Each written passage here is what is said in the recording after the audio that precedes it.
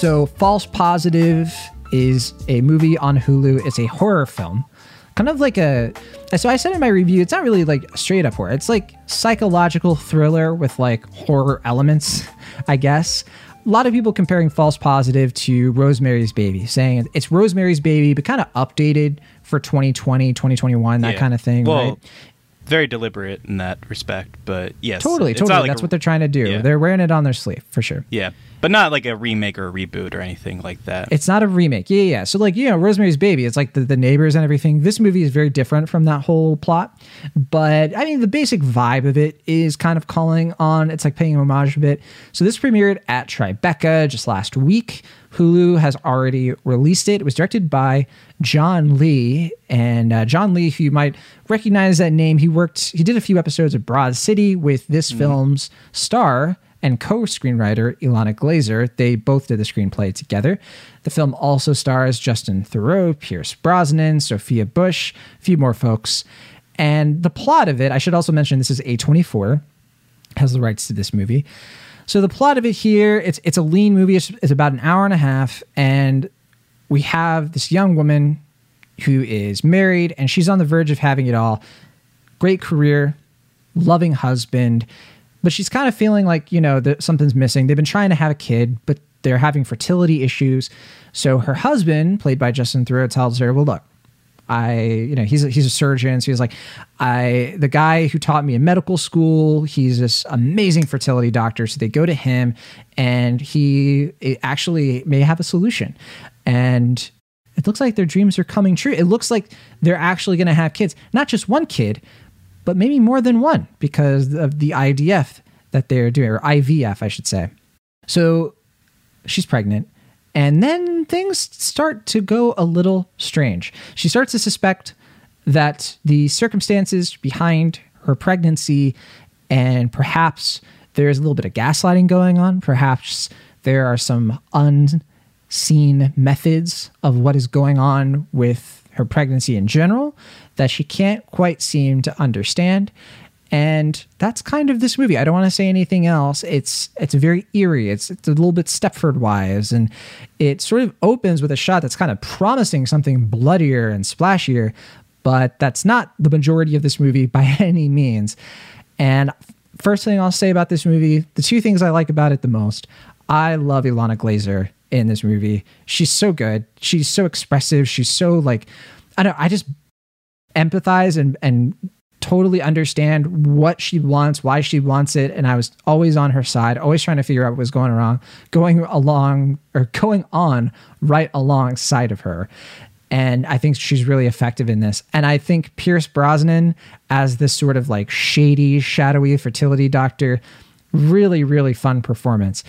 It's not an ultimately amazing movie. I think that it's just kind of like, it probably could have been a short film, honestly, because there's a lot of padding that it has. And I was kind of just waiting for it to get to the good stuff. When it got to the good stuff, I was certainly impressed, and it had a final shot that will not leave my memory anytime soon.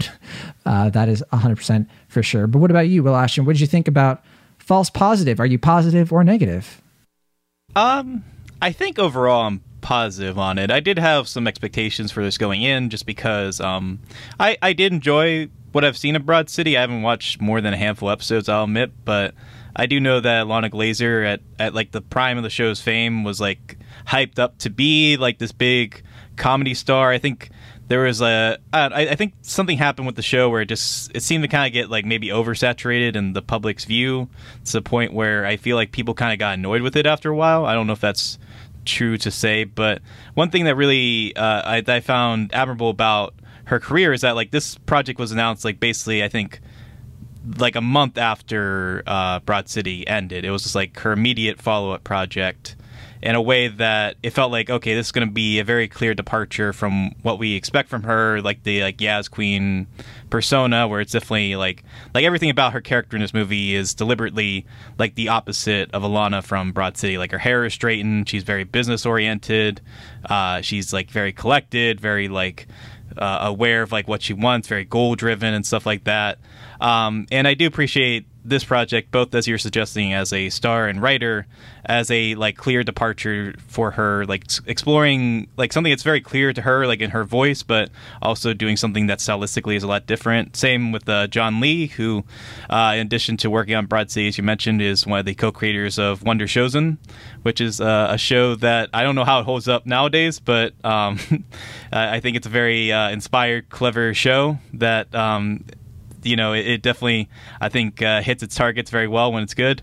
And what I find admirable about the film from their creative perspective is that, Broad City and Wonder Chosen are very, like, energetic, like, let's see how broad and big we can get with these concepts kind of shows. And this project, in comparison, is very restrained, like, very, honed in terms of, like, how it's handling style and tone and mood, at least for, like, the first hour, 70 minutes or so, in a way that I found pretty admirable. But at the same time, I do agree with you that I think it does feel very at peace with its influences. Like, it does feel like it's hard to not think about Rosemary's Baby, obviously, but also like very much it owns a lot of easy comparisons to like Ari Aster's recent films, even having the same cinematographer, who I think does a really nice job in this film. I think cinematography wise, it's some of the best aspects of it. But also, I mean, obviously, like some of Jordan Peele's recent efforts, both as a filmmaker and as a producer,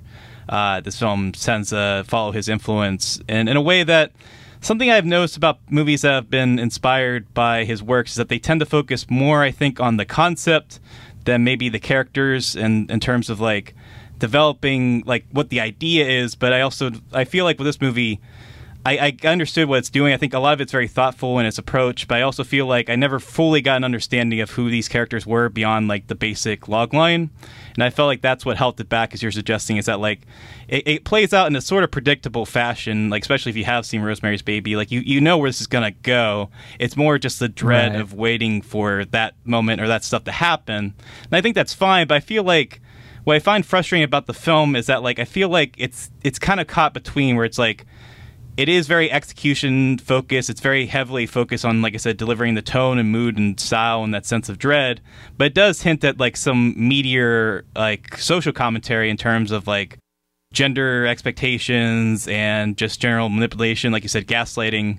But it doesn't feel like it ever like fully pushes the social commentary in a way that I felt like could have made this a little bit more meaty, a little bit more like thoughtfully produced in a way that I found could be like more to like wrestle with, I guess.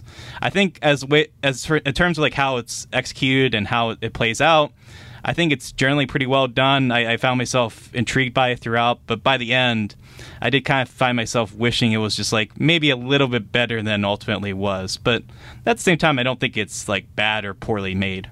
Yeah, I enjoyed it for the most part too. I think we're basically on the same page. What excites me is just like I like the idea of Ilana Glazer coming back to movies, and we haven't seen her in a film since Rough Night. That was years and years ago, and she wasn't, she was not top billed or anything. She was like one of the supporting characters. Yeah, the best friend. That wasn't a great movie. Yeah, she was one of the side characters for sure. And I'm really excited. Have you heard about the new show that she's in, the After Party? No. So there's a show coming to Apple TV Plus, and it was announced last year. And I think it's like 8 episodes, and it could be coming toward the end of this year. She's in it. Also in this movie, I think top builder Tiffany Haddish, Sam Richardson, actually, Zoe Chow, Ben Schwartz, Ike Barinholtz. I think Dave Franco is in it too. Sure. And this is Lord and Miller. They're the showrunners. Because they were going to make, this was years and years ago, they were going to make a comedy about like a high school reunion, like back in like 2013 or something, and then Sony was going to make a movie with it, but yeah, I think like it just kind of got messed up, but then it turned into this, which is called The After Party, which is a show. Okay. And so I'm stoked about it. I think that has the makings of being like, they've already finished filming it too, so I think that's going to be coming out like possibly later this year. Okay. But like, I just say that because I'm optimistic about Glazer's career. I think she has so much untapped potential. I see so much of it in this movie. So I feel more kind to it than negative, because I think that it does take some risks. I think that, comparing it to Rosemary's Baby, you can certainly give it a little bit of like slack, like, all right, it's not super original and it doesn't have like the best like middle section. And I think the dread of it is okay. I think the body horror of it is really fun. Yeah, I wouldn't use fun, but I do think it's very effective. Fun, if there's a better word for it, sure, I guess. It's like unnerving, like not having autonomy over your body Yeah. is just inherently very, very scary, at least to me. And I think this movie is very good about that stuff. Right. It's pretty preachy about, like they kind of hit the nail on the head pretty often about like, this is a movie about female agency. This is a movie like, that's the stuff that it really wants to get across from Rosemary's Baby, of like a woman not having control of her body and then taking that to its extreme. To me, that's pretty, successful in doing that sort of thing. I think the production value of it is just not super competent. And I think that's what it comes down to. I kind of disagree, I feel like, because I really like how appropriately sterile the like doctor's environment is. Like, it doesn't feel like out of place, but feels... It's lazy though, because it's hyping too many other movies. That's why I'm just sort of like, it doesn't have an identity of its own. And that's that's the root of my issue with it. But I don't think that's a fault of the production design, in my opinion. I think it is. I think that they're just trying to like capture the same mood from those movies, and that's where it goes from like homage to just sort of being like, maybe competent's not the right word, but just like, individualistic or unique or just doing its own thing, Yeah. I mean, I feel like one issue I do have with the movie is that at times, like, if it wasn't produced by A24, I feel like it's a movie that's trying to be an A24 film in a way that, like, I kind of mean as a criticism, even though I do like or even love a lot of the A24 movies. It feels like it's trying to be reminiscent of a lot of other horror movies, like I said, including Ari Aster's films and Jordan Peele's films, in a way that I feel like you said, like, I think that robs the movie of some of its individuality in a way that, in some ways is impossible, because, like, obviously it is supposed to be commenting on Rosemary's Baby and stuff. Like, the comparisons there are unavoidable, but also, like I said, like, it just doesn't have quite of its own style and tone to really, I feel like, sink in deeper than it could, given the subject matter. I gotta say, I never really like. I keep forgetting that it's A24. It just doesn't have that same like level of craft. Like, I don't know, like when I think of like A24 horror, I'm thinking of stuff like Hereditary and Midsommar, Ari Aster, I guess. Same cinematographer as those films. So, and I think the cinematography, like I said, I think is really good for the most part. I think there are a lot of creative shots here. Like, I love all the like dual mirror stuff. Like, I think that's really cool. I like all like the upside down stuff. Yeah, I want to give credit to Pavel Pogorelski. I can never pronounce his last name, Pogorelski. Sure, I didn't even try. I think that I'm conflicted because like I agree and I disagree. I think parts of this movie are where I'm like, oh yeah, that is the same guy, right? That's the guy who gave us, the cliffside sequence in Midsommar, But I don't know, something about this movie, I guess because I keep just thinking about what happens in the middle of it. So much is just like some really boring staging to me. Like, it's just very, I don't know. But do you think that's the directing though?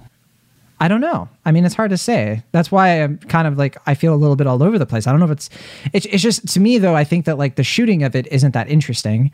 And I don't know if that's because the director or like the screenplay just doesn't have a lot of interesting moments to speak of. It's a lot of just Alana Glazer, being like suspicious of everybody in her life.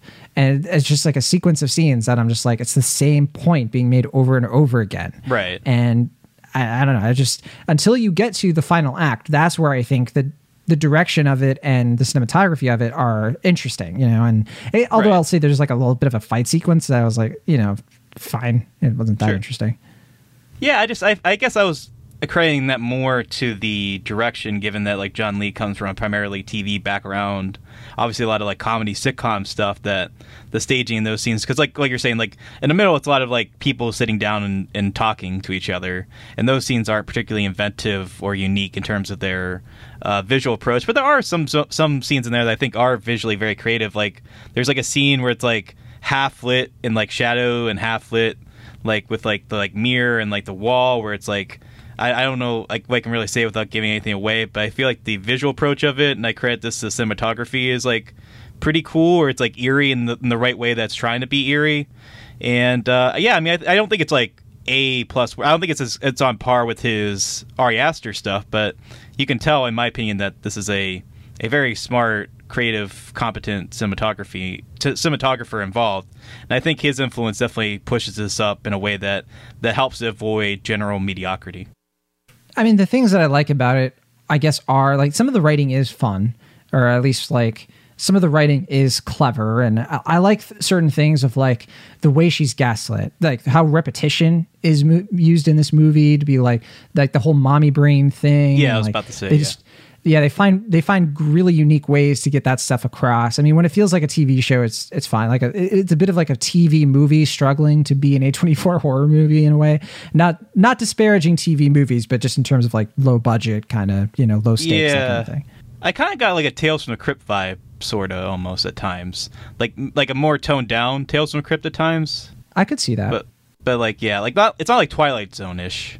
It's almost, but not really. But it's like it's not as heightened as like a Tales from the Crypt. So like somewhere in between, I guess.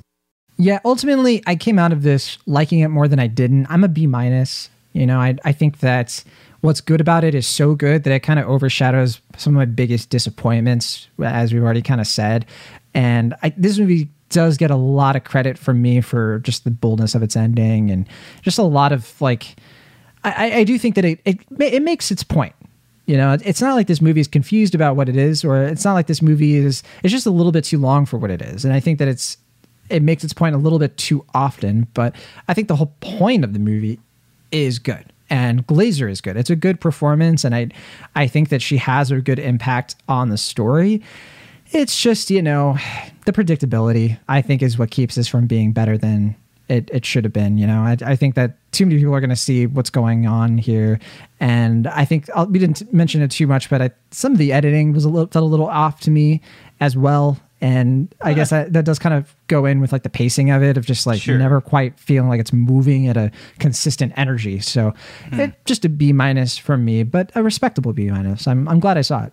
Yeah, I guess I'm about there. Like I'm like a low B- on it, and I agree that like I don't mind the length. I think it's appropriately like 90 something minutes. I just kind of wish it was a little bit meatier, like you said. Like if it is going to follow a somewhat familiar template, have a little bit more like thematic depth. I feel like I think it has a lot to say, but I just feel like it takes a lot of like kind of simple routes to get there. And like you say, it gets kind of repetitive after a point because it's so focused on its execution and its concept that I feel like the characters end up a bit lacking or a bit like two-dimensional by accident. So I think it's like kind of frustrating because like it feels like it's almost on the verge of being like good, maybe even like very good.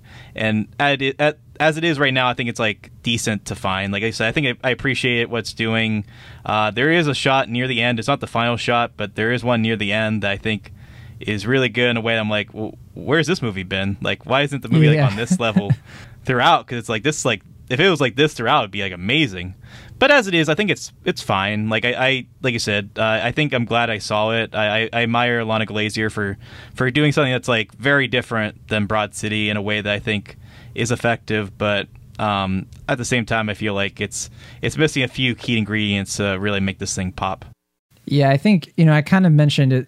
The thriller aspect, I think that's what I wanted more of. I wanted it to have more like suspense, more tension, to break things up a bit. There's just not a lot of that at all.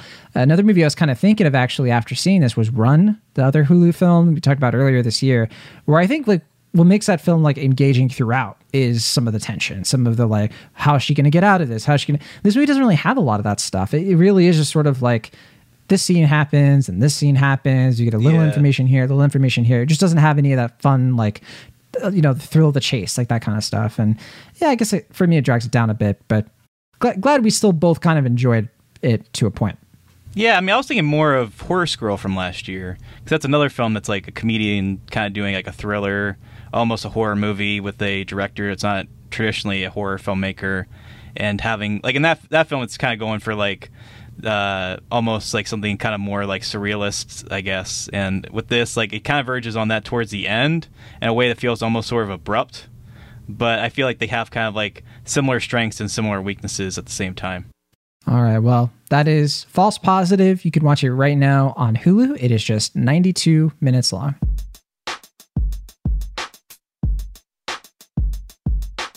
Thank you so much for listening to our show. Be sure to subscribe to Cinemaholics on your favorite podcast app of choice or find us on YouTube. See you all next time.